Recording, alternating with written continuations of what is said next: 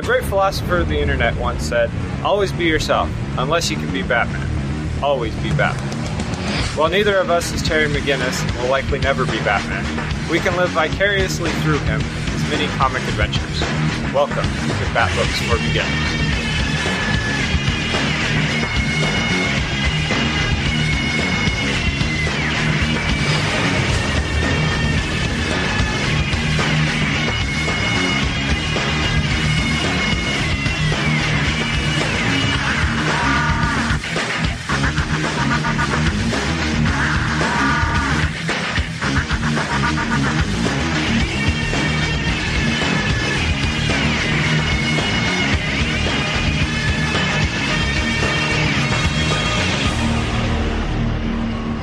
My name is John. My name's Dylan. And welcome to the new creative team on Bat Books for Beginners.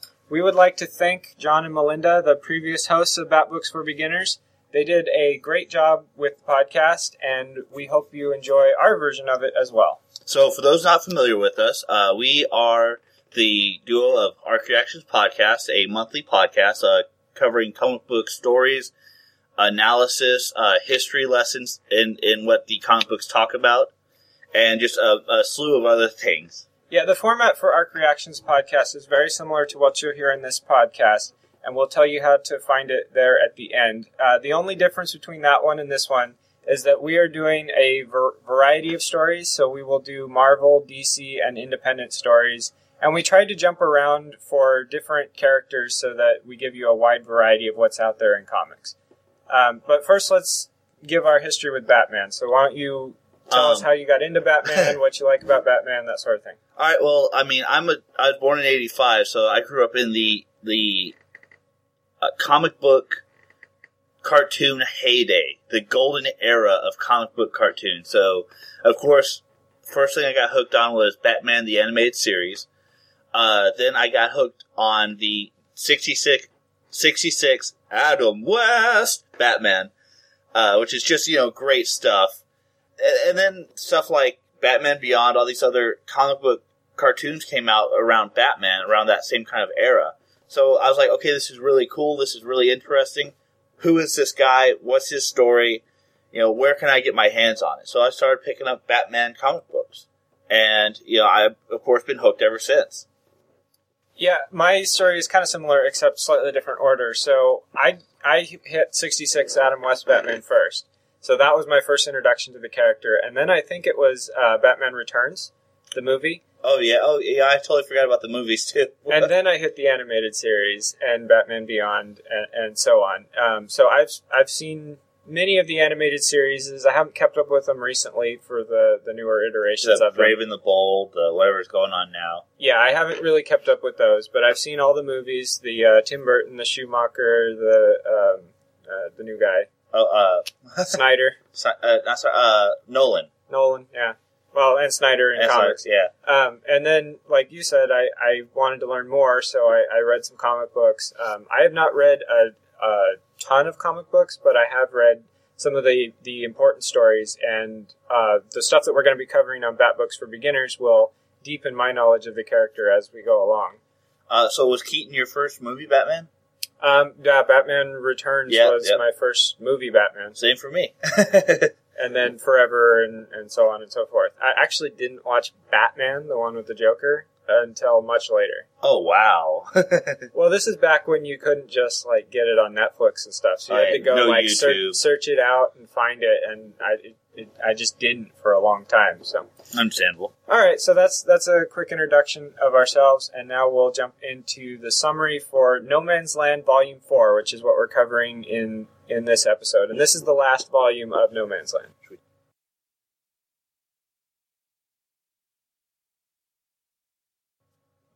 Previously in No Man's Land. After the earthquake that devastated Gotham City, the U.S. government declared it a no man's land and destroyed all the bridges leading into the city. They continued to patrol the perimeter and stop anyone from entering or exiting the city. Inside Gotham, various gangs and supervillains vie for territory. Evening, but so do the good guys. Gordon leads the Blue Boys, who control the Tri-Corner area, and the Bat Squad also fight for the citizens of the city, taking territory where they can and incarcerating villains in Blackgate when they catch them. We pick up on the story of No Man's Land with Two-Face. Together with the Tallyman, the duo, or would it be trio in this case, go to arrest Jim Gordon. Tallyman holds his wife and the rest of Gordon's police force hostage, while Two-Face, with the conscripted help of Renee Montoya, hold a trial of James Gordon. Two-Face, as both prosecutor and judge, is about to declare James guilty when Montoya pleads with Harvey Dent to defend James, appealing to the district attorney he once was. Two-Face flips a coin, and Harvey calls Two-Face to the stand as a hostile witness. Harvey reveals to the court that the agreement that Two-Face and James Gordon had entered was rendered null and void when Two-Face killed people despite Gordon's objections. Having successfully defended Gordon, Harvey submits himself to be arrested by Montoya per their agreement pre-trial. They also release the Montoya family, who he has held hostage for many months. When Gordon returns to his home, he finds his wife safe and sound, and the Bat Squad is there as well. Batman and Gordon go out onto the patio to finally talk after months of Gordon refusing to acknowledge Batman to his colleagues. After many tense minutes, Gordon finally starts yelling at Batman about how a true friend would not have secrets. He references Nightfall and how Batman would think he was stupid to not notice that it was someone else behind the mask. He also chastises him for his absence at the beginning of No Man's Land. Bruce responds by taking the cowl off. Gordon turns away and tells him to put it back on. He says that he does not want to know his identity, but the gesture is enough to restore Gordon's faith in their friendship, and they agree to meet the next evening to make a plan moving forward. We take an interlude to catch up with Robin, who is observing Killer Croc. He is spotted by Croc's men and eventually captured. Alfred helps him escape, and Robin is able to defeat Croc. Once Alfred and Tim return to one of the Batman's hideouts, Tim phones his father to let him know he is okay and that he is inside No Man's Land. This prompts the father to contact his senator and convince them to mount a rescue effort for his son. Jack's persistence pays off. An executive order is signed for an operation to rescue Tim from No Man's Land. Tim is told to go to Grant Park at 7 p.m. the next day. Batgirl accompanies him there as backup, and it turns out she is needed because the senator mentions the extraction point on television. A gang tries to stop the extraction by shooting at the helicopter, and the rescuer attaching the harness to Tim. Batgirl is able to stop them, and the rescuer gets Tim safely on board the helicopter. After a short flight, he is reunited with his father. Reunited, and it feels so good. Catwoman pulls herself out of the river and back to her safe house in Manhattan. She treats her gunshot wound and then proceeds to commandeer a military helicopter to take her back into Gotham City. When they arrive, the soldier decides to crash the helicopter in the hopes of taking Catwoman out with it. He fails, and Catwoman starts to limp away from the crash. Stone of the Hard Cases, from Volume 3, arrives and tries to capture Catwoman, but Azrael steps in to fight him. Catwoman heads off to give Batman the discs he had sent her to retrieve from the Hard Cases. She hands the discs over and disappears back into the city. Batman hands the discs over to Oracle and asks her to monitor the construction equipment that has been entering the city. We are shown that Bane was hired as security for the equipment in question, and at the end of the issue we see the boss he works for land in Gotham. It is none other than Lex Luthor. It doesn't take Luthor long to get things started. He sets up Lex Camp in Grant Park and starts employing any Gothamites who want to work for food and shelter. Lex starts rebuilding the city, and the Joker starts targeting Luthor's construction sites in order to draw out Batman. He does draw attention, but it's from Bane and Lex's assistant, Mercy Graves. They send the clowns packing, and Batman sneaks into Bane's trailer. Batman convinces him to take his payment from Lex, the island off Santa Prisca, now before he changes his mind after being outsmarted by Batman. Not to be outdone by the clown prince of crime, Catwoman is recruited by Penguin, who feels his power is threatened by Luthor rebuilding the city. Penguin has her steal goods from Luthor. Catwoman goes beyond that and also blows up a portion of Lex Camp to further hamper his efforts. When she returns to Penguin, he has made a deal with Luthor contingent on turning Catwoman over to him. Catwoman anticipated his betrayal, however, and escaped, blowing up Penguin's holdings on the way out. She continues to hit Luthor with theft and mayhem, costing him time and money. He finally requests a meeting, and she agrees to stop hampering his efforts if he only asks nicely. She was doing this whole thing to get back at Mercy Graves for shooting her in the previous part of the story.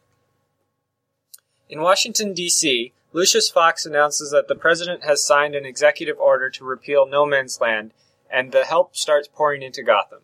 Between LexCorp, the Army Corps of Engineers, Wayne Enterprises, and Star Labs, the water is restored within a couple weeks, and progress is being made every day. Batman is still having Oracle monitor the Bureau of Land Management for Lex Luthor's land grab, and he begins a search for the Joker. Meanwhile, Pettit is hunkering down in his section and demanding everyone in his section attend a Christmas Eve dinner party he is throwing. At the dinner, Joker makes his move and stands outside, taunting Pettit. Pettit? I say Pettit. I thought it was Petite. I think that's one T. Okay, maybe. I don't know. Pettit, in a rage, orders his men out to flank the Joker. He then sets up a prone firing position and proceeds to snipe the Joker when he comes into view. We then hear the Joker ask him if he's ready for number 2. Pettit snipes another Joker when he is put in view. This continues for a couple more people while Huntress pleads with Pettit to stop as he's killing his own men. Pettit doesn't stop until Foley tells him that he will go get Gordon's help. Pettit shoots him in the head, saying that he told everyone that they couldn't leave. This causes Huntress to start beating up Pettit. As they fight, Joker and his now armed gang emerge and confront him. Joker shoots Huntress 3 times before sticking the gun to her head. Just before he can pull the trigger, Batman and Nightwing swing into action. They rescue Huntress, but Joker escapes. Huntress tells him the Joker plans on kidnapping babies before she passes out. Nightwing takes Huntress to Dr. Tompkins, while Batman enlists Gordon's help. Joker appears as Batman and the police are planning how to search for the kidnapped babies, and taunt them with a Christmas poem. He proceeds to run away, and Batman chases him, while the Bat Squad and police go looking for the babies carefully to avoid Joker's booby traps. As they search, Lieutenant Essen, Gordon's wife, drops her radio and it breaks. Gordon sends her back to the station to get another one. Batman catches up to the Joker, but after a brief fight, he finds that it was Harley Quinn in disguise. Meanwhile, Azrael saves Batgirl and Mercy Graves from one of Joker's bombs, but is badly burned in the process. Batman gets Joker's location from Harley Quinn, and radios that Joker has the babies at Gotham Central. Batman is en route, but before he can arrive, Lieutenant Essen has found the Joker and the babies. She confronts him, but drops the gun to catch the baby he tosses at her. Joker uses the distraction to shoot Essen in the head, killing her. Batman, Gordon, and the officers arrive as Joker walks out of the building and surrenders. Bullock confirms that Sarah is dead, and Gordon points his gun at the Joker. Batman says that he won't stop him. Gordon almost kills the Joker, but instead shoots him in the knee and has him arrested for murder. He then breaks down in tears and is comforted by Batman. Joker makes the remark when he's shot in the knee that he'll never be able to walk again, just like Gordon's daughter. In the epilogue, Lucius Fox confronts Lex Luthor with the evidence of his forged land deeds for most of the property in Gotham. When Lucius leaves the office, Lex orders Mercy to kill him, but Batman interferes and stops Lex, preventing him from stealing Gotham. On New Year's Eve, everyone attends Lieutenant Essen's funeral, and then that night we see Barbara and Jim attending a party celebrating the rebuilding of Gotham City. However, at the first opportunity, Jim escapes the party and pours champagne for Sarah and himself at her gravesite, as a clock tower tolls midnight. We also see Nightwing kiss Huntress and Batman visit his parents' grave. The end. Including the year of No Man's Land. Yes, No Man's Land is over. Alright, so as usual for us, we start out with a note section, just kind of general stuff we noticed. So a few notes here. We have a few vocabulary words. Robin 72, we get the word patter, which is to say or speak in a rapid or mechanical manner, which Robin refers to Croc's speech as this pattern. It's a pattering pattern. You can't make pattering pattern. That sounds confusing. Yes, it does. Say that 65 times fast. Peter Parker picked a peck of pickled peppers with pattering. Pattering in a pattering pattern. The other note from Robin 72 is that Croc uses the patter of Tucker, Texas Rider. Probably a reference to Walker, Texas Ranger. Probably. I know this was right about the same era. So it's 99-2000, so that would have been, I think, a little bit after that show ended. I want to say that show was on when I was in high school. I can't recall. all. I remember the show. I used to watch it, and I used to like it. I've caught reruns once or twice in the last few years, and I don't enjoy it as much as I once did. So it doesn't hold up. I don't know if it's that or just my tastes have changed. Maybe both. In the Judgment Day issue, we have Nightwing says a man has the DTs.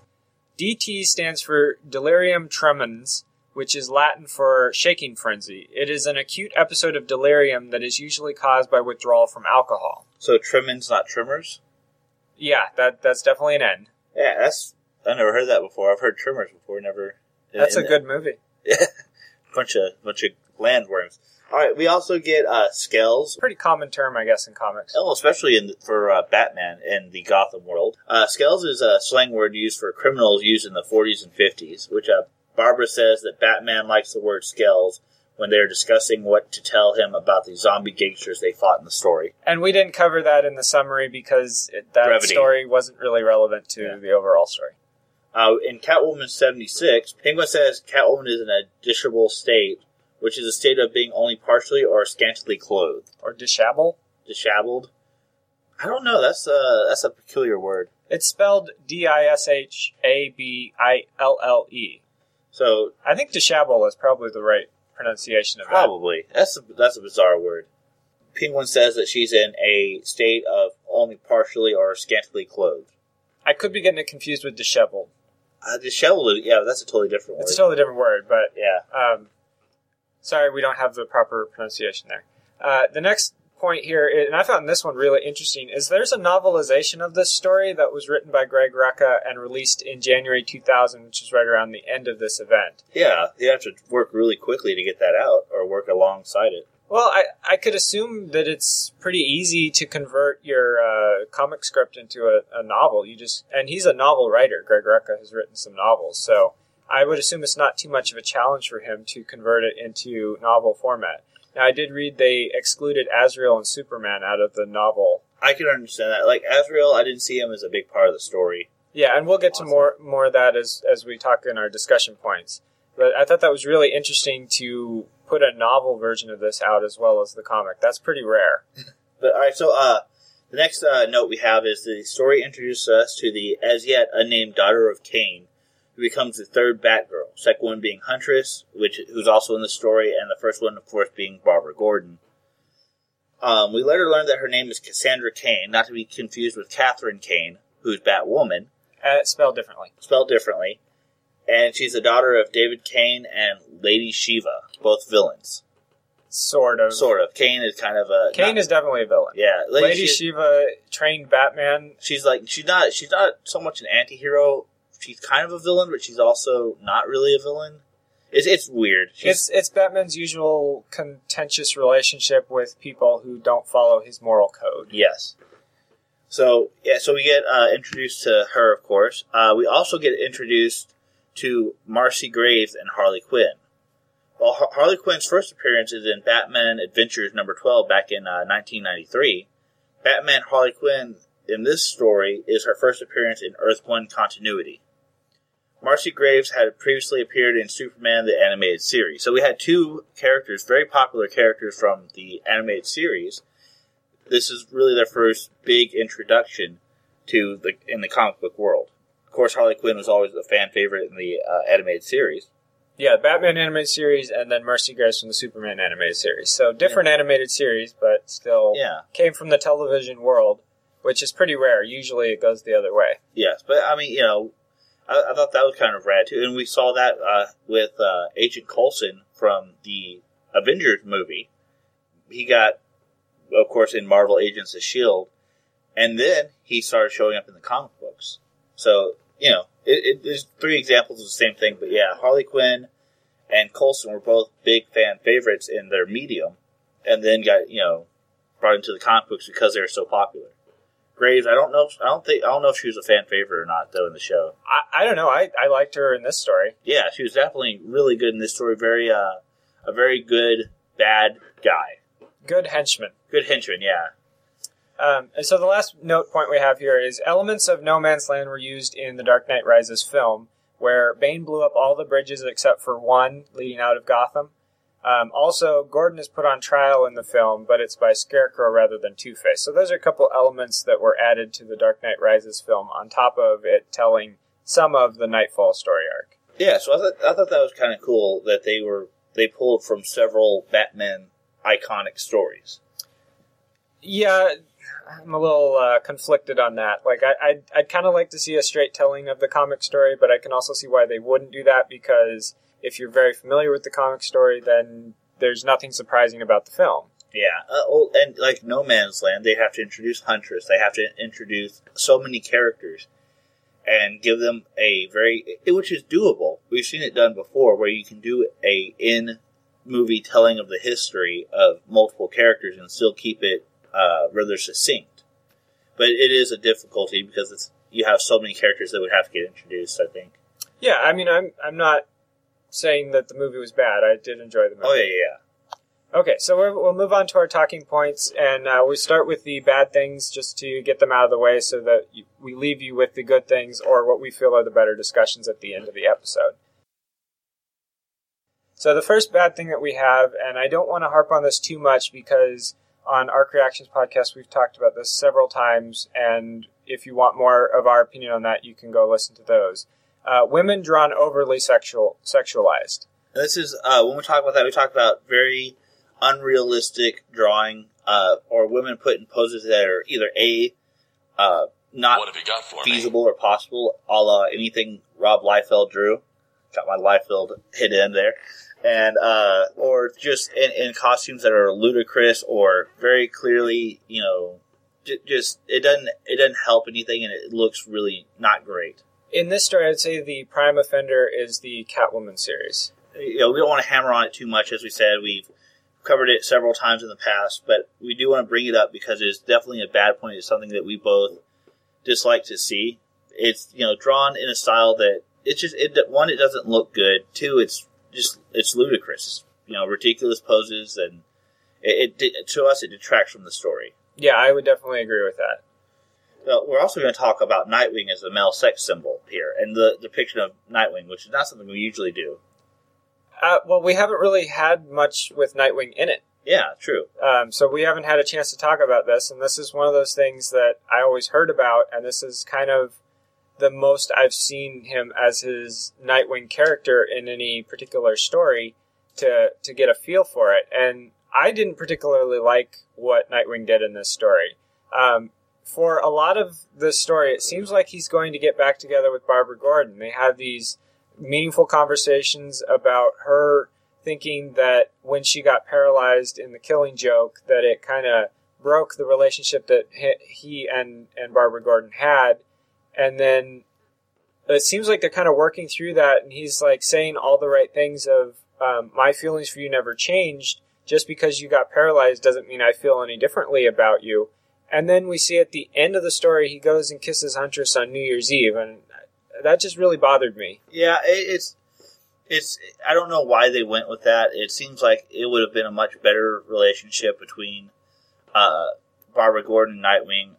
That being said, it could be used to symbolize the repairing of relationships after No Man's Land and letting what happened in No Man's Land go. Because Nightwing and Huntress were at odds a lot during No Man's Land. So it very well could be that, okay, yeah, now we want to show No Man's Land is over. We want to show that people are, saying what happened in No Man's Land stays in No Man's Land. Basically, there's a situation of desperate times call for desperate measures. That's the only thing, and I'm not trying to say that's what they intended. I'm saying it could be interpreted as such. I don't feel it was that way at all. I didn't really see what you're talking about with the contention between Nightwing and Huntress, and we'll talk more about Huntress's portrayal later. We have a talking point for that. I would think if you're going to go about repairing relationships, having him get back with Barbara Gordon is the epitome of repairing a relationship. I'm not saying repairing a relationship in the sense of, like, Barbara. I mean, an end to with what happened in No Man's Land. Basically saying, okay, what happened in No Man's Land happened. We understand that this was a time of great strife and contention. So these characters aren't going to hold against each other the decisions they made during No Man's Land. Much like, Huntress teaming up with Petit and his very much militant and severe way of dealing with crime and criminals. Well, let's hold on to that, because I want to bring that up when we talk about Huntress, because we disagree on what we believe caused that. So Okay. we'll get to that later. Robin? I guess we'll agree to disagree on that point, and we'll move on to the next point here, which is, this doesn't have to do with Nightwing being a male sex symbol, but it fits with Nightwing, so I just stuck it in here. He spends a lot of time with Robin on missions in this story, and we don't see much of Batman and Robin. We see a lot of Nightwing and Robin, or Robin on his own. And I didn't really like that. I would have much preferred it to be Batman and Robin and Nightwing on his own. Now, we did get the one story with Nightwing on his own in Blackgate, but a lot of times Nightwing was teamed up with Robin. Yeah, which I don't know. It kind of makes sense to me in so much, and we've seen this kind of in the past where Nightwing and Robin get along a little better because they have a shared experience dealing with the Batman. And kind of, Batman's always been kind of a hands-off authority where he's like, I'm going to do this, you can come along or not. Or you're not allowed to come along. Yeah, exactly. So they have that very much shared experience of dealing with Bruce Wayne and Batman. Now, we know, of course, Nightwing, and when Nightwing stopped being Robin, it was because of an argument with Bruce, because of an argument with Batman. So it could be that kind of helping Robin cope, and it being such a situation where Batman has to go off and do stuff on his own, things that only he can handle, and he doesn't want to leave Robin alone because Robin's still inexperienced. But he did.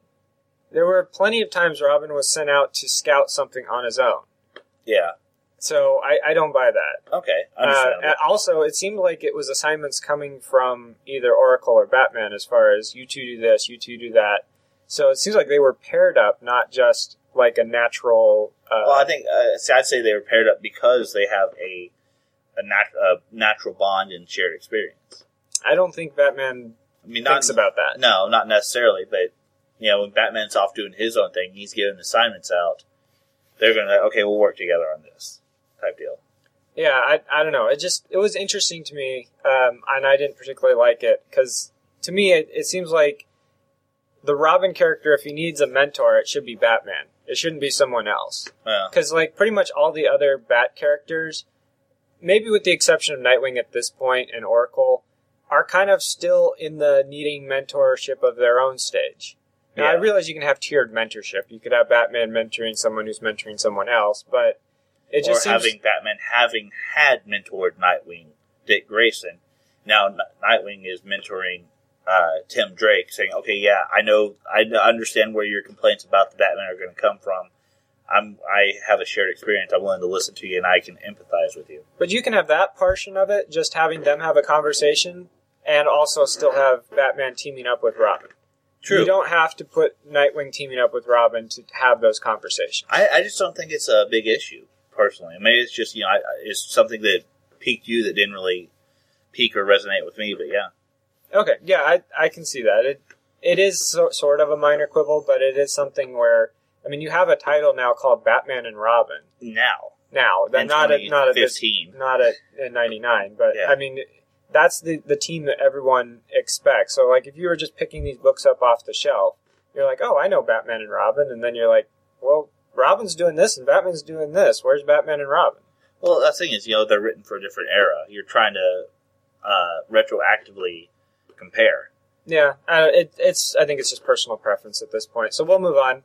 The next point that I found bad was I really don't like Bruce Wayne as a playboy.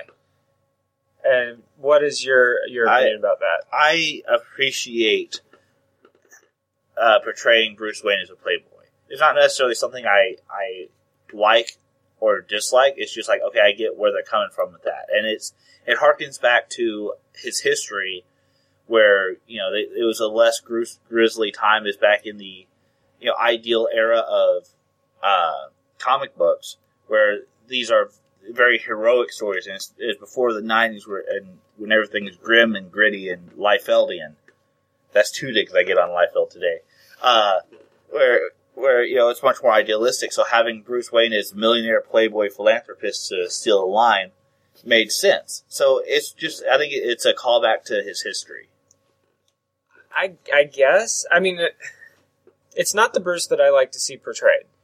Like, I prefer the Bruce that's a pillar of Gotham, that's a captain of industry, running his company, you know, where Bruce can affect the city as well as Batman, but in a completely different way than Batman. Well, yeah, so you're more for a pure heroic portrayal, a pure good guy portrayal, versus he's a more human portrayal. I guess, but It sounds like you want the idealized portrayal. Bruce the Playboy is so fake to me.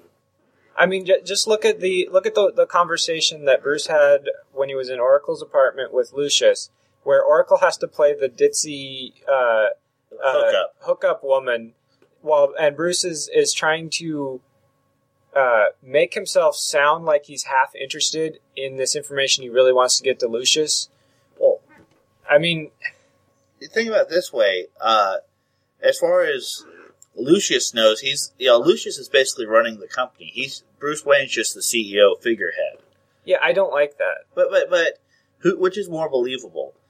Bruce Wayne, who's the pillar of the community, who's always trying to uplift Gotham, as Batman, a vigilante who's running around at night, fighting criminals, or Bruce Wayne, the aloof playboy who's really only half interested, who spends all his time gallivanting, is Batman. So I think the first one's more, you could make that connection easier. He's trying to play off that he's not Batman. He's trying to make the appearance. That's the second one. Your first example was the pillar of the community. Yeah, that's what I mean. Like the pillar of community, if you could make the connection. Okay, yeah, this guy's Batman. But I see what you're saying. He's hiding his identity, and we've seen it several times in any depiction. In fact, Batman, the future Batman, Terry McGinnis Batman.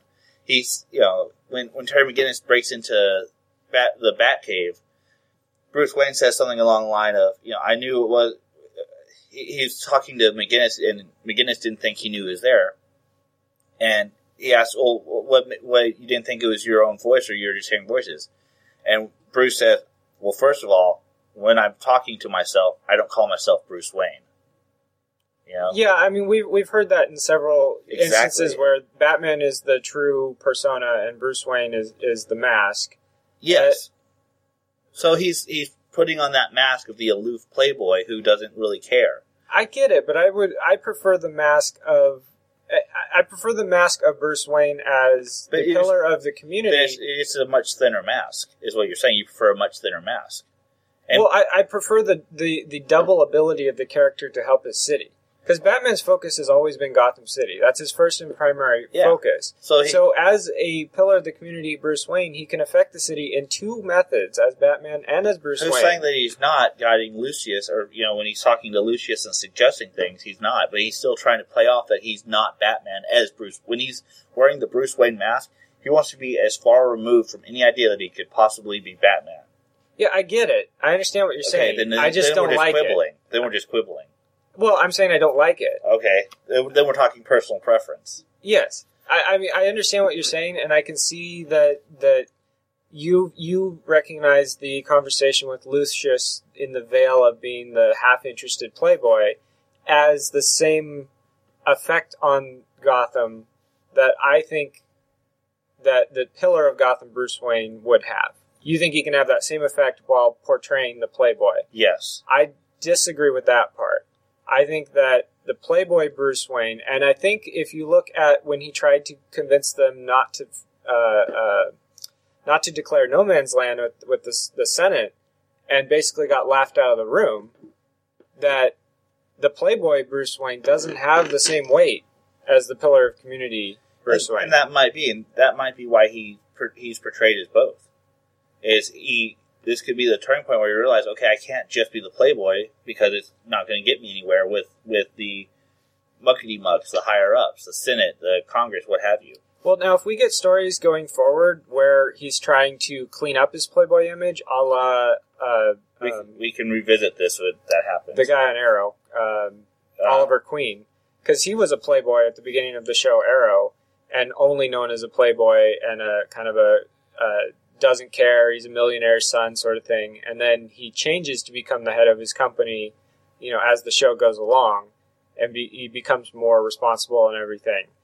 And so that's a good growth of the character. So if we get that in the comics, is Bruce Wayne's growth from being the playboy to being the pillar of the community. We can't know that without reading forward. Right. I'm just saying I would be okay with it if we're going that direction. I just have a feeling that at some point they just kind of flip a switch and that well could be, and that's the problem with dealing with the character that's been in publication for 50 plus. I think it's 75 years. Yeah, 75 years. So coming up on 76. So yeah, all right. So moving on. Okay. Yes. All right. Joker targeting the women in Gordon's side, and this is one I had a problem with, and I didn't have as much of a problem. Okay.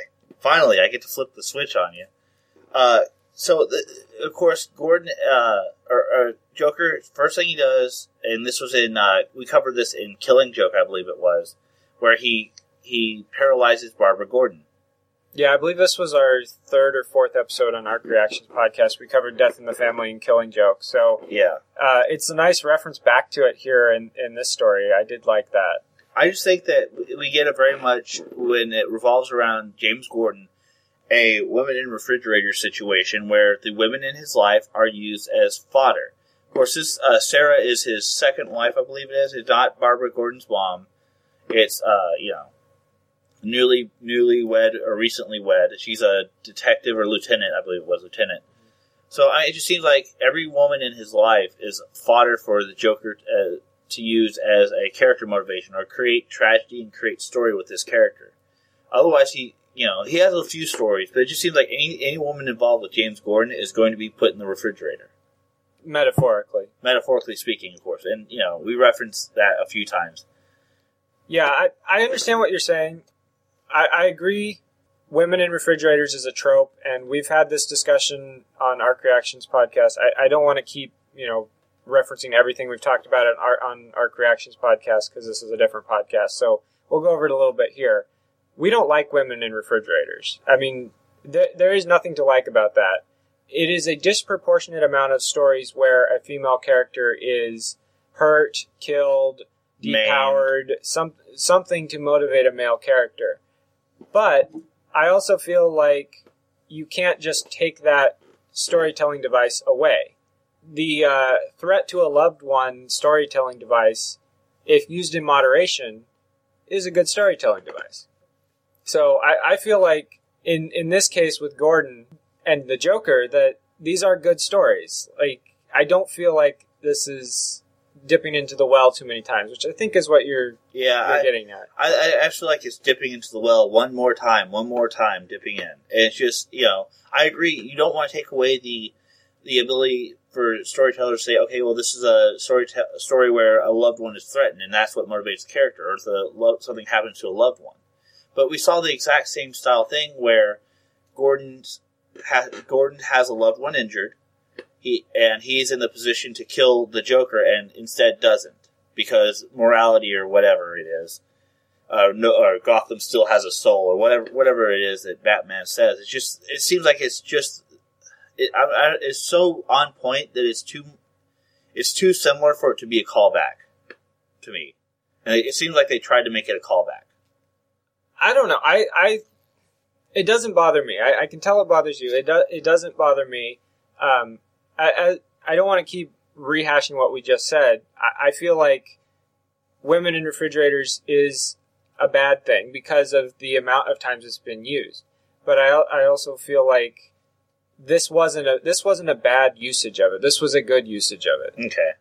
I disagree, but I don't want to spend too much time on it. So that ends our bad points, fortunately. So we'll get to move on to the good things, the things in the story we enjoyed, the things we saw that were worthy of praise or admiration, or things that we just thought were cool that they did. The relationship between Batman and Gordon. And, of course, during the beginning of the story, Batman was out of town. He was trying to get No Man's Land lifted from the Senate, and that's why Batman wasn't in Gotham. So Batman, to repair his relationship, makes the effort to reveal his identity. He's basically, Gordon's like, you never thought of me as a friend or an ally. I'm just a pawn to you because you use me. There's no trust. It's a one-way street here. So Bruce takes his cowl off, and Gordon's like, no, I don't care who you are, but I appreciate the gesture that you just made. Thank you. I had a hard time with that word. And that really repaired their relationship. And I thought that was a really cool touch because Gordon understands the necessity of the secrecy of Batman's identity, but he also, having that gesture being made, says, okay, he's willing to trust me with something huge. So I will have to get over my problems and I have to trust him again. Now, that is about the level of trust I feel like Batman was willing to give. Like, even though they meet the next night about planning things, it's still kind of Batman's plan, and he lets people know as they need to know what they need to know, and keeps pretty much the entire plan to himself for the most part. So I don't feel like there's really any growth on Batman's part. I think while it was cool and while it was empty, no, I think the pathos was there for that moment, and I think it was good that Gordon refused to get that information, and he doesn't try and figure out who Batman is. I think that's good because that makes one less way that the supervillains can attack Batman or a vulnerable, in his vulnerable form of Bruce Wayne. Considering how many people know that Bruce Wayne is Batman, though. Yeah, over the years, a bunch of people have learned that secret, so it's not as secret as it once was. But I mean, I think it was good that Gordon didn't take it, but also I think it was a little bit hollow in that Batman still is rather solo, is rather private. Solitary. Yeah, solitary and private, and doesn't let people know unless they absolutely need to know what the plan is. So really, it felt more like a return to the status quo. I think that was primarily what that was for, because it got Gordon off of his high horse of, we don't need Batman, Batman's forsaken this city, even though he'd been working in the city for like 3 months or longer at that point. He'd already been back a long time. It's just Gordon was being stubborn. Yeah. So it got us past that in an interesting way, but yeah, it's kind of a return to status quo in that I don't think Batman is going to be more open with the police or more open with the Bat Squad, Bat family at that point. Yeah, it did feel like, and I think that kind of moves it away from the good points. While it was a cool gesture and a cool thing, a moment in the story, it very much was a hollow, well, not really hollow, but it was a just return to status quo. It didn't grow the characters, Gordon or Batman, in any way, shape, or form. Yeah, I would agree with that, but I still thought it was cool. Yeah, I agree. It's just, I agree that the moment was cool, but the after effect was a bad point. Okay, I can give you that. Yeah. So the next point is the ending to this year-long No Man's Land story. So we read the whole story in relatively short succession since we happened to be taking over the podcast right at the end and weren't able to take each volume individually and cover it. So we kind of got it on a very condensed timeline, and you could really see the filler at points in it. But I thought that this section was very well done. This last volume was very good. It was a really good way to end the story. And while we just talked about how the whole Batman Gordon thing kind of was just a return to status quo, there are things going forward that were changed by this story. I mean, we have a new Batgirl, which we hadn't had a Batgirl in a long time. We, of course, had Harley Quinn, the teammate to the Joker, the henchwoman to the Joker. And somewhat love interest, maybe. One-way love interest. Yeah. And then we have, of course, Lieutenant Essen getting killed and what that's going to do to Gordon. I think that's the biggest effect on Gordon. Yeah. Essen betraying Gordon and then the whole... Betraying? Well, abandoning Gordon. Leaving Gordon to go make the... Essen, I was thinking Pettit. Not Pettit. Essen. Yeah, Pettit. Sorry. Yeah, Essen, his wife. Yes. Yeah, having Essen killed is definitely going to have a huge impact on... Or should at least have a huge impact on the character and make him question the whole being a cop thing. I don't know about that. I mean, Gordon very much he lives as a cop, but how many times do your loved ones have to be affected by your job and your work come home basically and bite you or bite the ones you love before you start going, okay, maybe this is the wrong line of work. But this wasn't a case of his loved one being like Barbara Gordon was a case of his loved one being affected by his job, I believe. Yes. But this was not a case of his loved one being affected by his job. It was her job. Yeah. So I don't think you can make that same... That's a good point. I didn't think of that. Comparison here. I stand corrected. So, it's tragic for him. Yes. I don't think it will affect him in how he feels about his job. Yeah. It might affect him in other ways. If you have a tragic thing happen to you in your life, it will affect how you do your work, but not necessarily how you feel about the work you do. Maybe him, seeking out someone as a life partner because everyone in his life, something bad happens to, basically. You mean becoming... romantically involved. To put another person in danger? Yeah. But that's like the opposite way I think it would go. I'm saying that he wouldn't want to do that. I'm saying he wouldn't seek out another girlfriend or wife. Right, yeah. He'd be very hesitant to start a relationship of any kind. Right, because the word's escaping me. Romantically Stay single. Involved. Stay single. Yeah. But the word is and maybe even push Barbara, his daughter, away because everyone in his life eventually comes into tragedy. It seems. Yeah, it'd be interesting to see if they get closer or if they... he pushes her away. Or she pushes him away. Kind of like what happened in Harry Potter with, was it the third or fourth book, where Dumbledore basically, separated himself completely from Harry because he felt Harry was in danger of being around him. Okay. I don't have the same reference for Harry Potter as you do. I have seen the movies, but... an entire, I think it's like the third or fourth movie, maybe even the fifth. He basically, anytime Harry tries to engage him, he just, he ghosts away. He doesn't answer him. He doesn't, he avoids him at all costs because, and this is he even addresses this by word in case the audience didn't pick up on the subtlety of a sledgehammer, that he pushed Harry away because he thought being around him is what caused Harry to be in danger, and it really wasn't. But yeah. Okay, so. Interesting comparison. Sorry I can't add to that. Yeah, you watch more movies. No, I just need to remember the movies I watched. Too. All right, another thing that we really enjoyed, that this was very close, I should say, to a real-time story.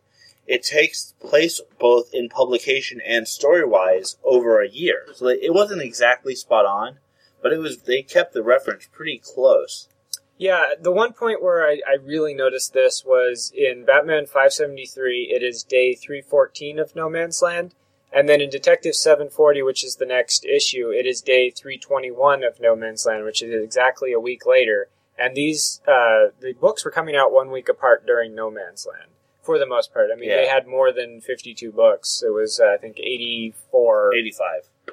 So, more than one per week in some cases. But they were having something new for this every single week. So that fact that it was pretty much a real-time story was very interesting. Yeah, that's very rare in comics. And it's hard to do, I think. That'd be a hard feat to accomplish, but they did a phenomenal job with it, keeping it on pace. We know it's been 75 years of publication for Batman, and if you kind of exclude that the last 3 years of New 52 is a hard reboot, that's 72 years? Batman didn't age 72 years from 1940 to the ending of that continuity and the starting of New 52. Thankfully. So, it's not a one-to-one all the time, but it's interesting that this one was a one-to-one as far as... storytelling goes. Yeah. Yeah. Sliding timeline of comics, but yeah. But, that's something I think we both kind of admired and really enjoyed about that. I thought it was interesting. Other than that, it didn't really affect my enjoyment of the story.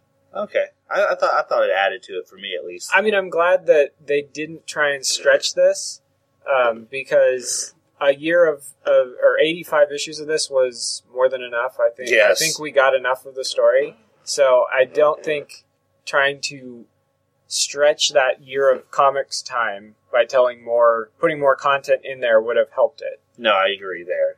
So I think that was a good decision on their part. All right, so our next talking point will be the Joker.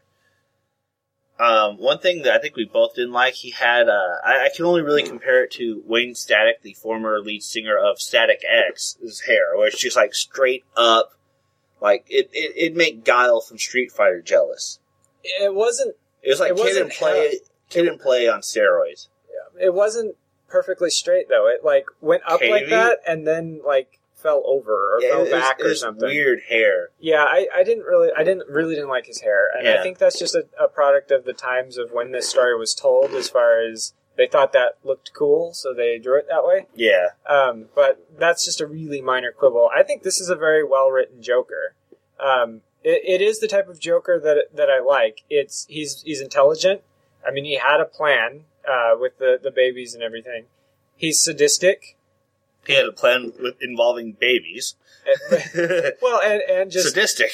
and just the whole thing with dressing up the police officers so that Pettit will shoot them and murdering Lieutenant Essen and of course his henchmen, but he does that all the time. Yeah. But he also had a splash of humor, with the whole poem delivered by Harley Quinn, who's supposed to be him, and he had his normal type of humor. He was sadistic, murdering, and he was intelligent. That's the Joker I like. Same here, and it's just usually you get one played up way too high, a la Death of the Family. Well, I'm glad you brought that up because that's one thing that I don't have written down here that I do want to touch on is Scott Snyder's version of the Joker. Okay, you want to do that after this one? Well, do you want to just cut in right now, or you want to finish your thought? Let me finish my thought. He gets played up a lot, only one facet, and makes him more one-dimensional, and he is the complete package here. This is the Joker, as John said, that we both love. It's, he's conniving, he's intelligent, he's sadistic, he's twisted, but he also has that sick sense of humor. Okay, so now, Snyder Joker. Okay, so this is Earth 1, I guess. What is it now? New Earth? New Earth 1. I think it's just called New Earth. It's New Earth Crystal Pepsi 1.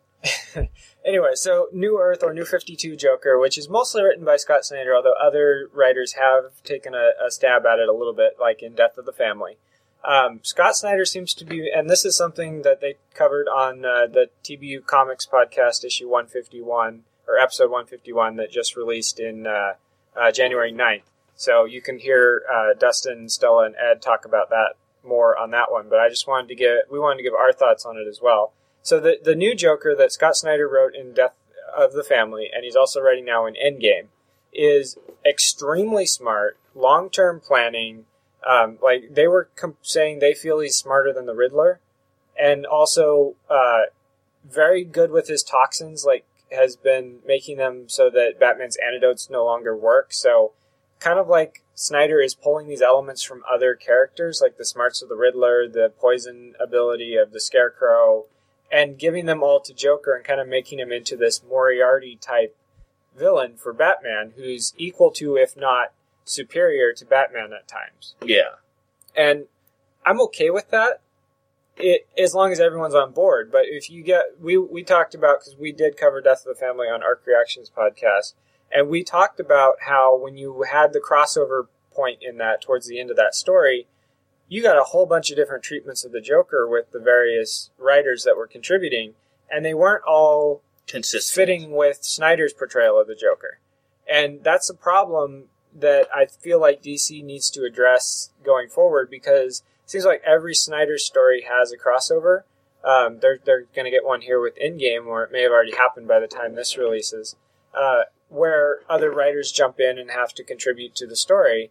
And if the other writers aren't writing the same character that Snyder's writing, it's very hard to enjoy that story. Yeah. So I feel like a reimagining of the Joker is fine as long as everyone's on board. Well, I do have a problem with that, because it basically makes all the other villains that you mentioned, like the Riddler, who's a villain I really like, villain/hero at times, and the Scarecrow kind of null and void. What use is the Scarecrow when you can just use the Joker?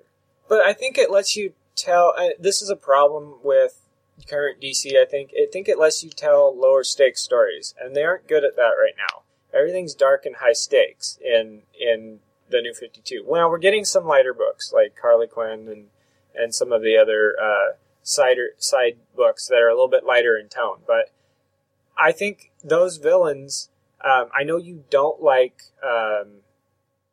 the puppet guy. Oh, Scarface? Scarface, yeah. I know you don't like him, but I like him because it's a lighter story. It's a a less stakes story usually. Let me correct you there. I don't like him as a high stakes villain.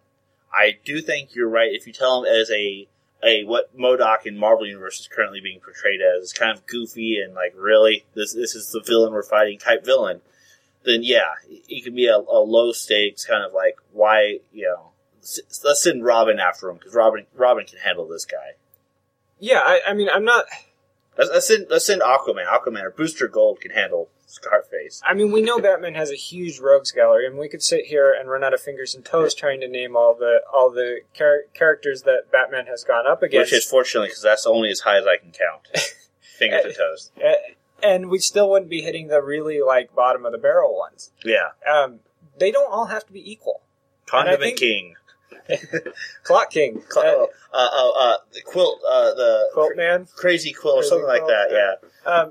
But I feel like all the villains don't have to be on the same level. No, I agree with that, but you run the risk of invalidating a lot of villains that were kind of the A-listers. And you don't want to have one A-list villain. You want to have at least a few A-list villains. So what would you consider the proper set of A-list villains for Batman? I mean, okay, so, of course, Joker is the name that everyone's going to bring up first and foremost. Scarecrow. Riddler's a good guy now, or he was a good guy, I don't know. He's not really an A-lister, though. Mr. Freeze can be an A-list. Bane definitely should be, because if he's portrayed correctly, he's extremely smart and intelligent. Ra's al Ghul, just to name a few, the ones that everyone knows, everyone's familiar with. So, like, Poison Ivy. Penguin, Ivy, Penguin. Clayface. So I don't want to get into too much of a discussion on this. Penguin is the anti-Bruce Wayne. He's not the anti-Batman. He's the anti-Bruce Wayne. Because he's kind of into industry. He's a captain of industry. He's very smart, very conniving, very good with people. He's much more of a tactician and controller of people. He's not a frontline fighter. He's a guy who has people who does that for him. Okay. He's basically everything Bruce Wayne is not. And you feel like the people that can go toe-to-toe with Batman should be the A-listers. Well, and I'm not saying that necessarily he wouldn't be an A-lister because he can't go toe-to-toe. I think he's a better Bruce Wayne villain than he is a better Batman villain. Okay, because to me, like, I don't consider Scarecrow an A-list villain. Okay. I would say he's probably a B-list villain. I think you're right about Bane. I don't think he's used well a lot of the time, but when he is used well, could be an A-list villain. I think he doesn't have the pedigree. He doesn't have the history to be an A-list villain yet. But I feel like he could become an A-list villain. I think Penguin should be an A-list villain for a lot of those reasons you said. Is he can pose a problem to the Bruce Wayne that I like, the pillar of Gotham Bruce Wayne, as well as a problem to Batman. I don't think Freeze is an A-list. I think he's probably B or C. I think there's very few A-lists. There's a lot more B-lists. So I'm fine with Joker being maybe an A-plus list, and then you have like 2 or 3 at the A list, and then a bunch more at the B list, and even maybe dropping Scarecrow and Riddler down a little bit in the New 52, as long as it's consistent. Yeah. So I think we don't want to bog down on that. So we'll move on to the next point here, which is Harley Quinn's introduction into the main comics universe. This is also still about the Joker. Yeah. So one thing I think we both didn't like is her reading these like self-help dating books and trying to use that on the Joker. That wasn't in Volume 4. That was in a previous one. But we didn't cover that, so we didn't get a chance to talk on it. But yeah, I'm definitely in agreement with you there. I did not like that story, and the rest of her use in this I thought was good. I mean, she's a good way to. I mean, I think she's kind of been in New 52, kind of been separated from the Joker. Yeah, like they cross paths occasionally, but they're not as consistently together as they used to be. Well, no, like they're separated now completely. Okay, well, I know in a couple of the stories I've read, they've crossed paths in the New 52. Yeah, but it's an antagonistic relationship now. It's always kind of been an antagonistic relationship. More like directly antagonistic. Okay. She's trying to be a hero, basically. Okay, so I'm fine with that. I think in the New 52 she wouldn't work with him, but I think in Earth 1, the one that we'll be covering primarily on this show because the stories go up until New 52 begins, I think she's a good counter to the Joker. Like, she can make those, what would otherwise be super heavy Joker stories, into a little bit lighter because she adds another element of humor, and she can maybe add a little bit of conscience to the Joker, because she's not as sadistic as the Joker. Like, she's just fascinated by the Joker. So I think she can bring down his level of sadisticness, and yeah, exactly. I think she's a good foil for him as far as keeping his mayhem under wraps. Well, and she has a little bit of humanity and morality left, which, I mean, in the New 52, she's teaming up with Green Arrow now. I think there was a good line in here, and I don't remember who delivered it. I want to say it was Pettit, because he seems the most likely source about, why don't you just kill these people? Like, what happens when Two-Face gets out and kills some people? Or what happens when Joker gets out and kills 100? I mean, there's definitely a sense to the Joker that when he is on his game, his body count is much higher than anyone else. Yeah, and it was Pettit who delivered that line. You're 100% right. Yeah, he is very much, if he's on his game, it's a mass casualty event. And I like that Harley Quinn can sometimes bring that down a little bit. Yeah. And it doesn't seem forced to me. I don't know. I kind of like the idea of having the Joker as a mass casualty villain, and nothing quells his rage except for wanting Batman to kill him.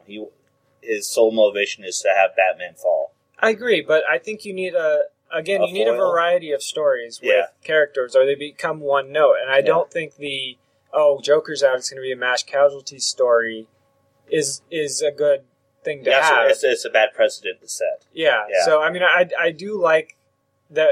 I would like to have some Joker stories where the fallout is maybe not bodies, it's something else. So that we get a variety of stories. I can see that. I can agree to that, yeah.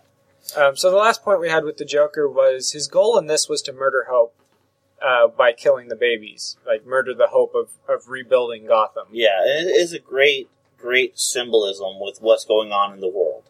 Even, he's standing up against what now is, Lex Luthor and the whole city of Gotham.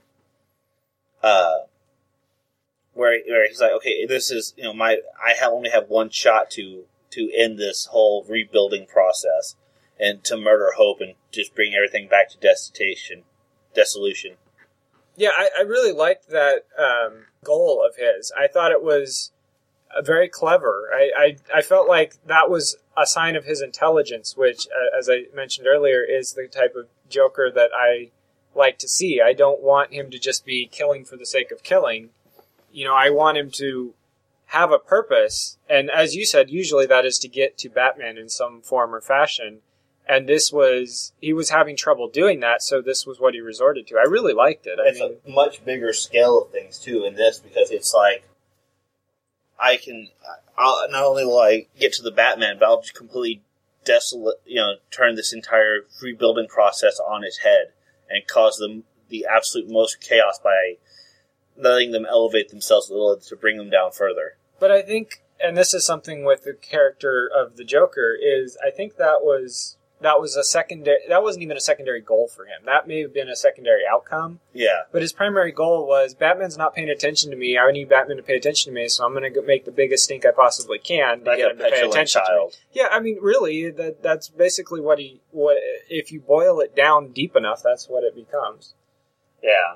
This is a good portrayal. I think the overall takeaway is that this is just a phenomenal portrayal of Joker. And it's one that we both really enjoyed. The next talking point we have is the relationship between Batgirl and Azrael. Both of them coming from parents who basically trained them to be assassins, to be not good guys. And we have a really cool relationship formed between these two characters. A synergy of sorts. And I think this... I mean, not to rehash what we talked about with Nightwing and Robin, but I think this goes right along with that in that I think the writers were writing the team-ups for a synergy. So you had Nightwing and Robin, both the former wards of, or associates of Batman in the Robin role. And then they were teaming up these two as being former assassins now kind of being rehabilitated by Bruce. Although I think Barbara has more of an influence on Cassandra Cain than necessarily Bruce does. Being that she's former Batgirl. Well, just that she started out as an agent of Oracle and then was promoted to Batgirl. So she was already working closely with Barbara. So I think that has more of an influence on her than necessarily Batman. But still, you have that synergy of past with them. So does that change your opinion on the whole Nightwing-Robin team-up thing, then? No, I still don't like it, Okay. but I see what the writers were going for. Okay. I can see what they were going for, it just didn't work for me. One thing I did want to bring up is the ability of this Batgirl and how the writers and artists depicted her communicating with Azrael. She is effectively mute. She can talk. She has the ability to talk. She just doesn't know how, I guess. I don't understand this because she can write, she can read, and she can say stop and no. Yeah. And that's about it. It's almost like she never learned to talk. Her muscles aren't trained for speaking. So they're in atrophied. some way. Yeah, that's the only thing I can see. I mean, I'm assuming, although I don't know for sure, I'm assuming she gains more speech as we go along. Otherwise, it's going to be very difficult for the writers to keep writing like this. It was kind of novelty in this story, but I could see this getting old really fast. Agreed. But in this story, the way it's depicted, strictly sticking to just this story, it was really cool to see her, how they portrayed her communicating and sharing ideas with Azrael through dance. And we even get a little bit where Babs gives him a harmonica and she dances. That was so awful. I'm sorry, that was so awful. That was so cheesy and forced. I mean, that belonged in a Christmas special, not a Star Wars Christmas special. No, not that bad. But, I mean, you can have light moments like that in DC Comics. I mean, they've had Christmas specials in the past, but inside this story, it just did not seem to fit. And I mean, I think that's something I don't think I have another place to talk about it, so it might as well be here about how the Azrael book it was a little bit off.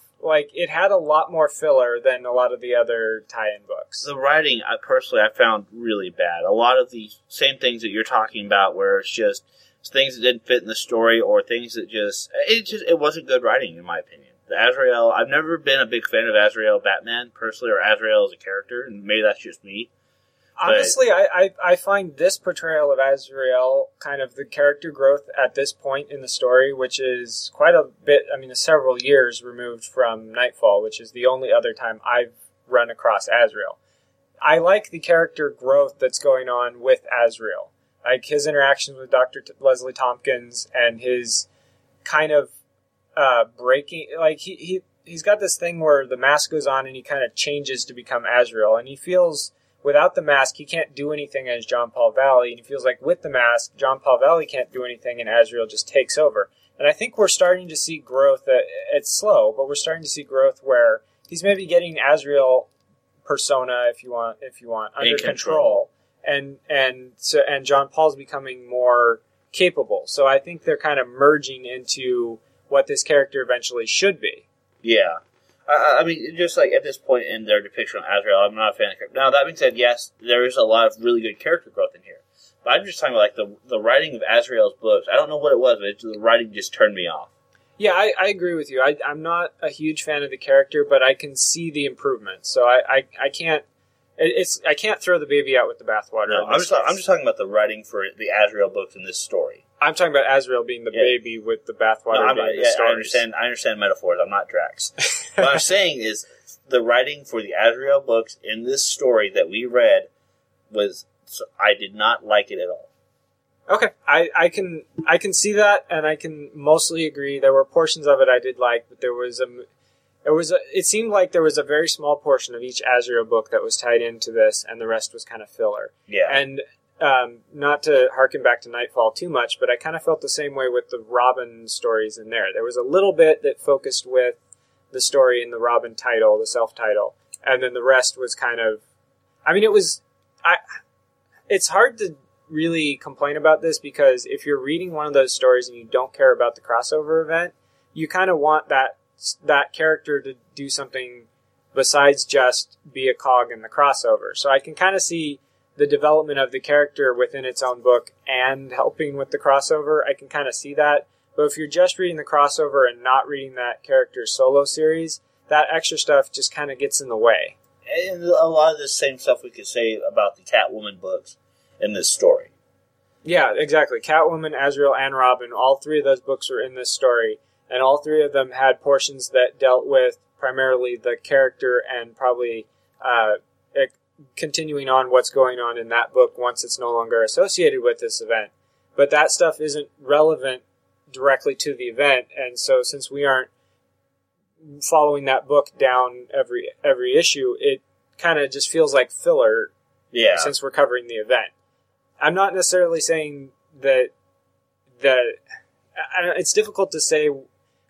For purposes of covering the event, I would like to see Just It deal with the event. But for purposes of enjoying the title on its own, it needs something outside of the event. So I can kind of see what they're doing. It just makes it a little difficult, and I don't really have a good opinion about it, because I can see both sides of it, and I can appreciate both sides of it. All right, yeah. So, of course, then we get to talk about Barbara Gordon as Oracle. And this is one I want to talk about. I love how capable they made her. I totally agree with you, but I've been talking a lot, so I'll let you kind of... Thank you. Sir. All right, so we get to see Barbara Gordon as Oracle, which is a role she's been in for a number of years at this point. However, what's really cool is even in this, and she says this a few times, I'm a high-tech person in a low-tech world. Even being that she's dealing with the post-apocalyptic setting where technology is by and large, the infrastructure is gone, she's still able to manage and maybe even thrive a little bit. She's able to get contact and work the intel angle. She's able to survive and she's able to protect herself. We see this a lot in when Pettit and his goons try and raid Oracle's safe house. She has it booby trapped. She has a safe room. She has all sorts of means and ways of getting herself safe if someone tries to invade. And it's just so cool to see her as Oracle still be able to work and be capable in this environment. And it's really cool once Batman came back, she was really able to provide intel to him. And throughout, I believe she's providing intel to the Bat Squad, who's still in the town, like Nightwing, and, what have you.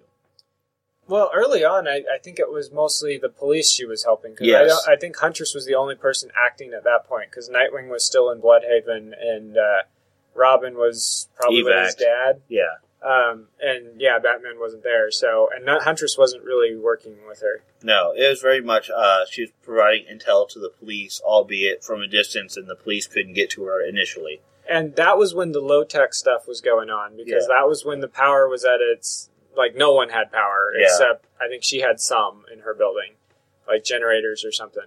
And then as the power came back, that became less of an issue in the story, which I was fine with. Yeah. Then once the Bat Squad was working and there was enough power for their gadgets and communications and stuff, then she was just kind of like operator. Yeah.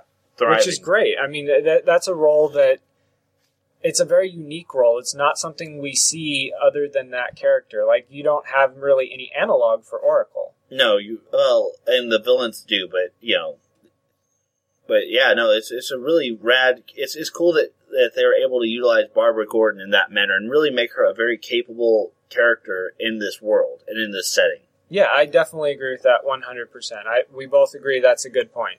And it was another really cool thing is that it's just a character with a disability who they wrote in a really awesome, compelling way. She's not a one-note character. She's not constantly harping or upset. She's upset that she's lost the use of her legs, but she's not letting it stop who she is as a human being and stop helping and doing great things. Yeah, and I would agree with that. Hopefully, I mean, we got quite a bit of that between her and Nightwing, and I don't know how much interaction they had between the Killing Joke and now to have those conversations, but one thing I would caution about this is what I wouldn't want to see is them continue to hit that note every time, or a lot of times with her, where she's talking to somebody and complaining about, I feel less useful since I've lost my legs. Like, I think for her, the character growth that I would like to see is that she owns that role. You know, I mean, she kind of does. Yeah. But just kind of not necessarily drop, but just kind of resolve this frustration with losing her legs. Like, I know it's got to always be there because it's such a major thing in her life, but at some point, it can't be a big part of the story anymore, I don't feel. Yeah. Eventually, it's going to become a thing that she just daunts on. So now that brings up an interesting question. So we've already kind of talked about New 52 Joker. I think we should talk about New 52 Batgirl. I'm not as well versed. Well, because the very first issue of New 52, Barbara has the use of her legs. Now, it is not she never got paralyzed by the Joker. She did, and somehow got the use of her legs back. So the first few issues of New 52 Batgirl, she's struggling with the fear of having something like that happen again. Like, the first time she sees a gun, she, like, freezes.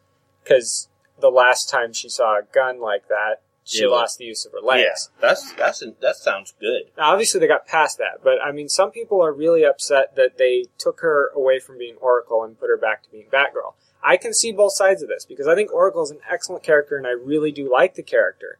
But I also really like Barbara Gordon as Batgirl. Like, Yvonne Craig Batgirl in Batman 66, amazing. I really love those episodes that had all three of them in it. Yeah. Batgirl in the animated series, great. I mean, I don't think we've covered anything in early Batman comics where we've seen Barbara Gordon as Batgirl. I think every time we've covered a Batman story, it's been post Killing Joke. Yeah.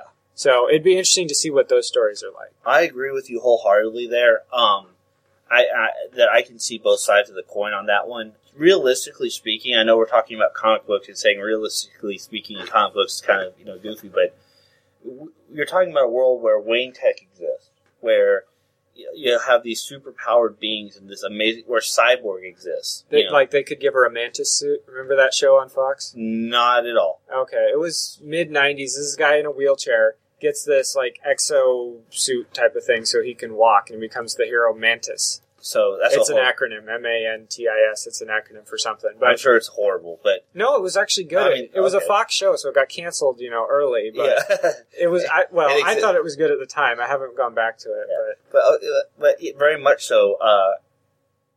There's a webcomic I read semi-regularly called Dresden Kodak, and the author, and who does the webcomic, did a thing called rebooting Batman, rebooting Justice League, rebooting the whatever the supervillain name group name was.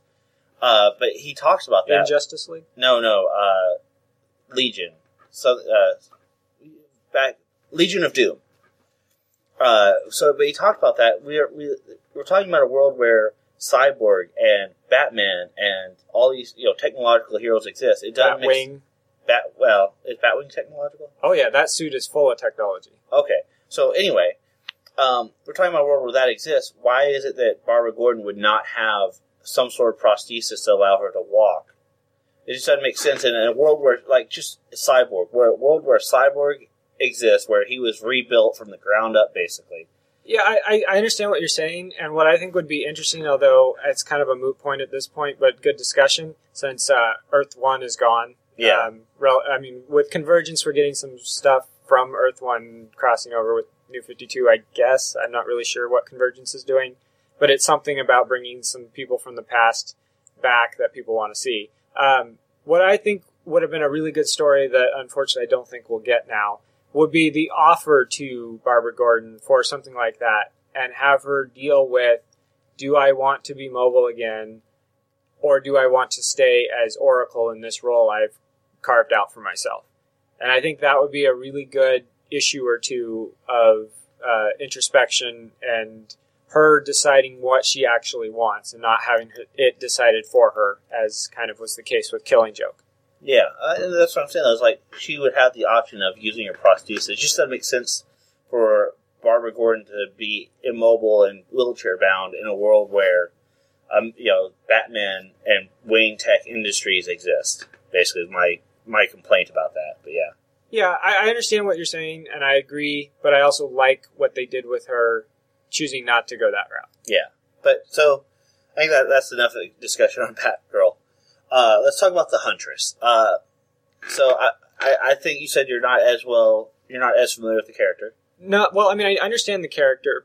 What I couldn't gather from my research was what state she was at before this story started.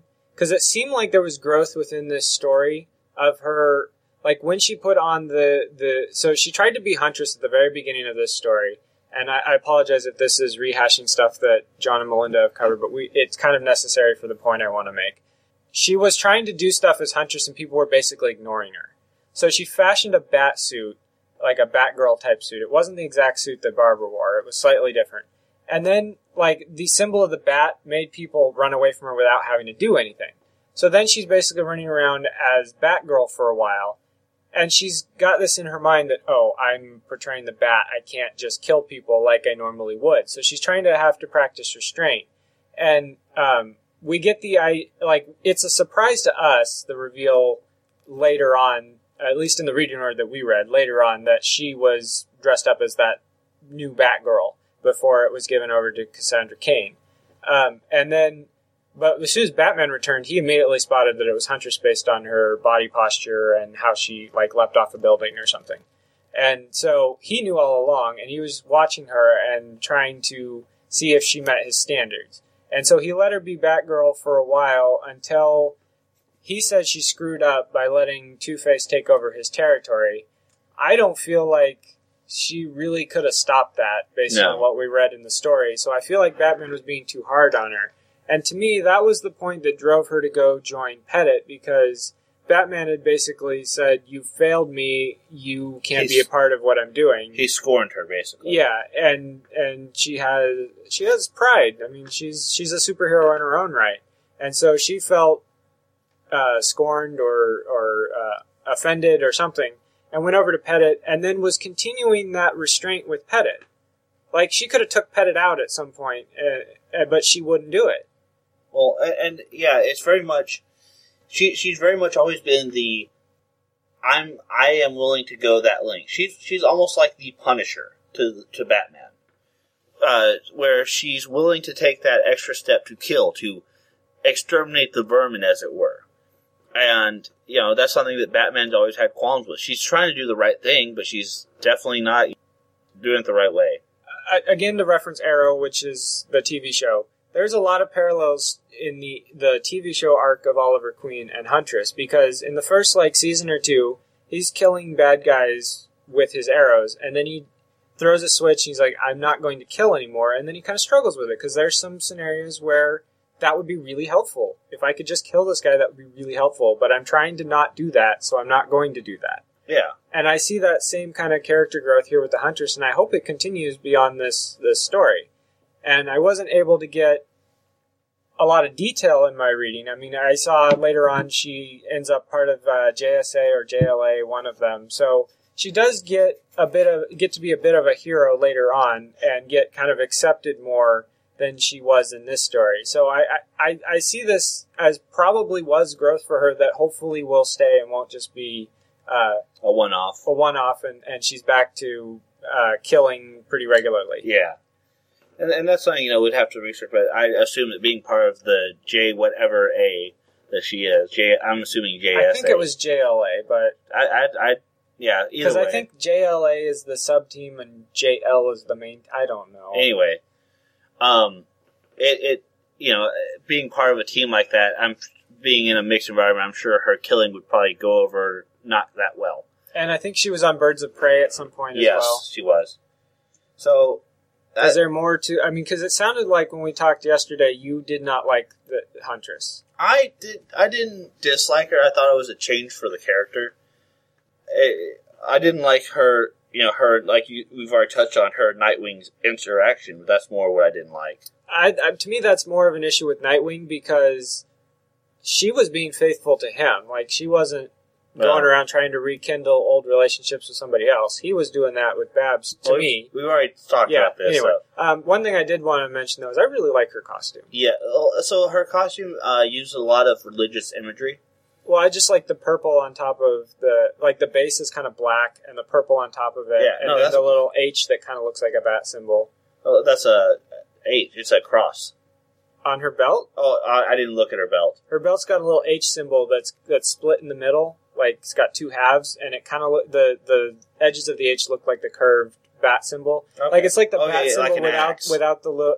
Kind of, yeah. Yeah. Like a two-sided axe. Yeah. So I mean, she does use a lot of religious imagery, though. That's kind of her thing. She grew up very, very, very Catholic, so that's kind of part of her character history. Yeah, I did notice that, but that wasn't the part that I enjoyed. Yeah, I do like that. I know what you're talking about now, and yeah, I do think that looks really rad. But yeah, so I think that leads us to our final points. Yeah, and we're just going to talk about No Man's Land overall. So anything you want to throw in here, Dylan, is fine. I put a couple little subpoints, but just whatever you want to say about No Man's Land. I think we have everything written down that I kind of want to talk about. Mostly, I wanted to talk about. Well, let's go ahead and talk about it overall. I think we both agree here. It was a really, really cool start, really cool idea. A meandering middle, which we seem to see a lot of with long Batman arcs. Yeah, I was going to say this reminded me very much of Nightfall in that the beginning was great, the end was great, the middle was a lot of time of having Azrael as Batman. Yeah. And I thought the middle in this, while there were things that moved it along, so it wasn't quite as meandering, there was a lot of filler stuff. Yeah, so we agree on that. I liked, and I'll make the comparison to Iron Man story, Iron Man Armor Wars, where in Iron Man Armor Wars, Tony Stark really didn't have a good reason not to get the Justice or the Avengers' help. In this one, they actually address Superman coming in, seeing that, oh wow, these people are destitute. I can't inspire hope because there is no hope here to inspire. So, well, it just seemed like there was too much for him to do. Is kind of how I took that. Not necessarily overwhelmed by the. Like there was too much demand for what he could provide, and him helping a certain people and not helping others would be more harmful than him just staying away and letting them rebuild at their own pace. Exactly. So they really did a great job, in my opinion, of explaining away why Superman, for example, couldn't come in and just fix everything. Now, one thing I did read was the Justice League on the outside was keeping outside forces from going in and making things worse. Yeah, I could see that. But we didn't get that in here at all. Yeah, I could see that, though, and that's definitely a good point. And they actually did, explain that stuff. And like you said, you read it where the Justice League is going, okay, we got to all we can do is keep other forces from coming in and destroying things further. And I like that for 90% of this story, Batman didn't leave. Now, there is one story in here, one of the collected ones that had multiple stories in it, that mentions Bruce having to go help out with someone worse than Etrigan, the demon. Wow. Yeah. And so it seemed like he left for a period of time, but also then if you look at the other stories, it doesn't look like he leaves, so I'm not really sure how that continuity. How that all fits into continuity. But so I'm just going to ignore that story, even though now that I've said it so for completeness. But just the fact that Bruce didn't go off to do Justice League stuff, I thought that was great. He was and I hope in the Justice League stories Batman wasn't a part of it. I mean, we had the one tie-in Justice League story in here, which I don't remember what was in that story, but I'm hoping the other Justice League stories Bruce was not involved, so that it was continuous across the line that Bruce was dealing with No Man's Land in those books, and then the rest of the Justice League was dealing with the other stuff. Yeah, so I think we both agree though that was a really good way of handling it, and having Superman show up to explain why Superman couldn't help, or why Superman would be unable to make it better, really was an excellent way of doing what they did. But I also did like that Superman came back later as Clark Kent and helped out in the way that Clark Kent could by helping them with growing crops and then turning into Superman, making it rain, a little bit of cheating. But still, just... Make it rain!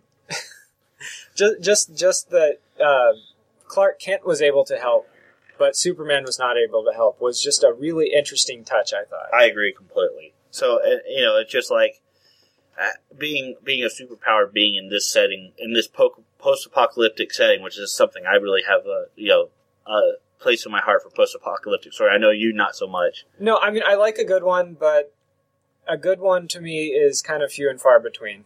So, I think it was an excellent way they handled it. I don't really want to dredge on this too much further, but it's just the way they handled having not having Superman or Green Lantern or whoever come in with these amazing superpowers, phantasmic powers, and just fix everything was really well handled.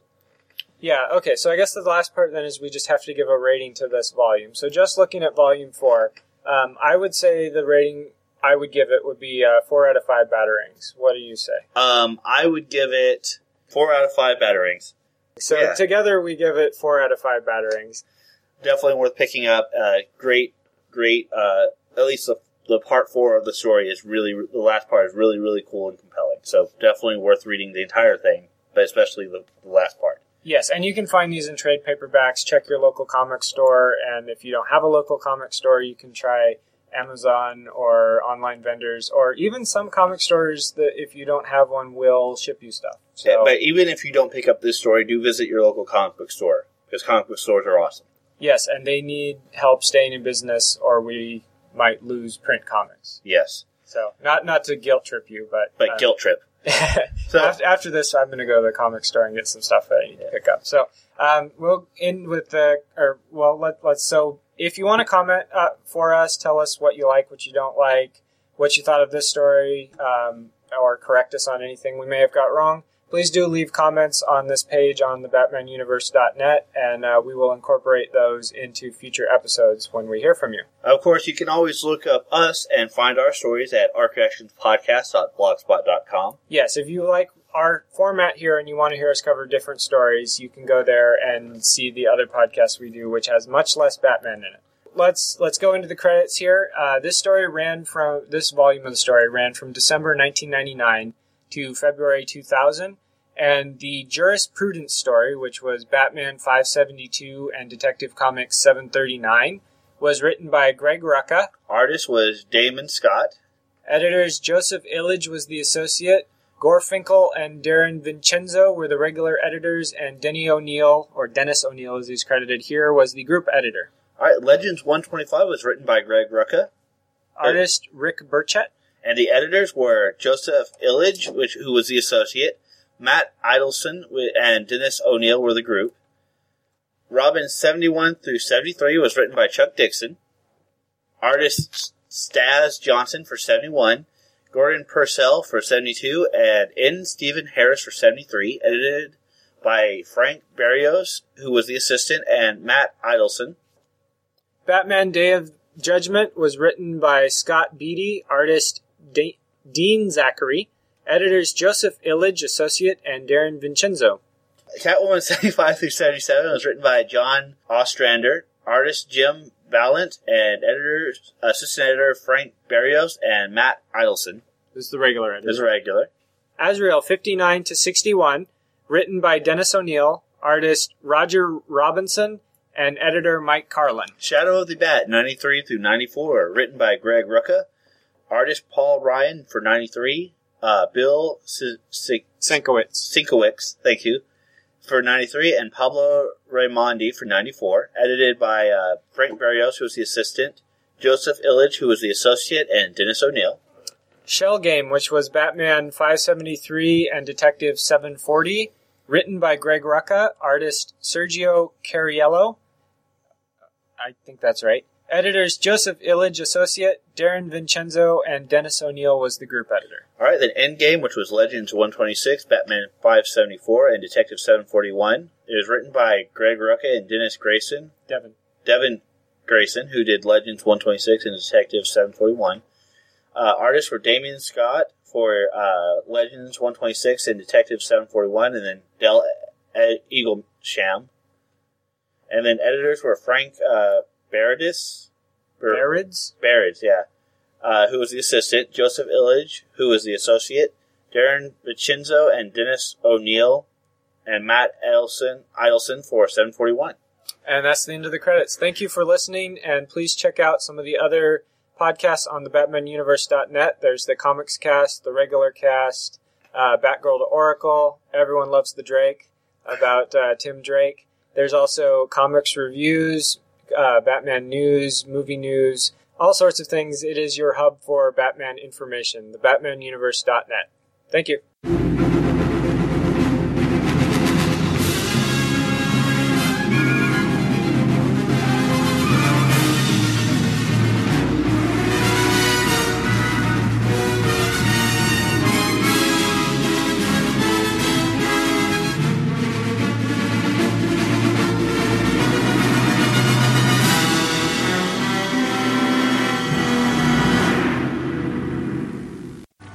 As you said, Detective, this is not over.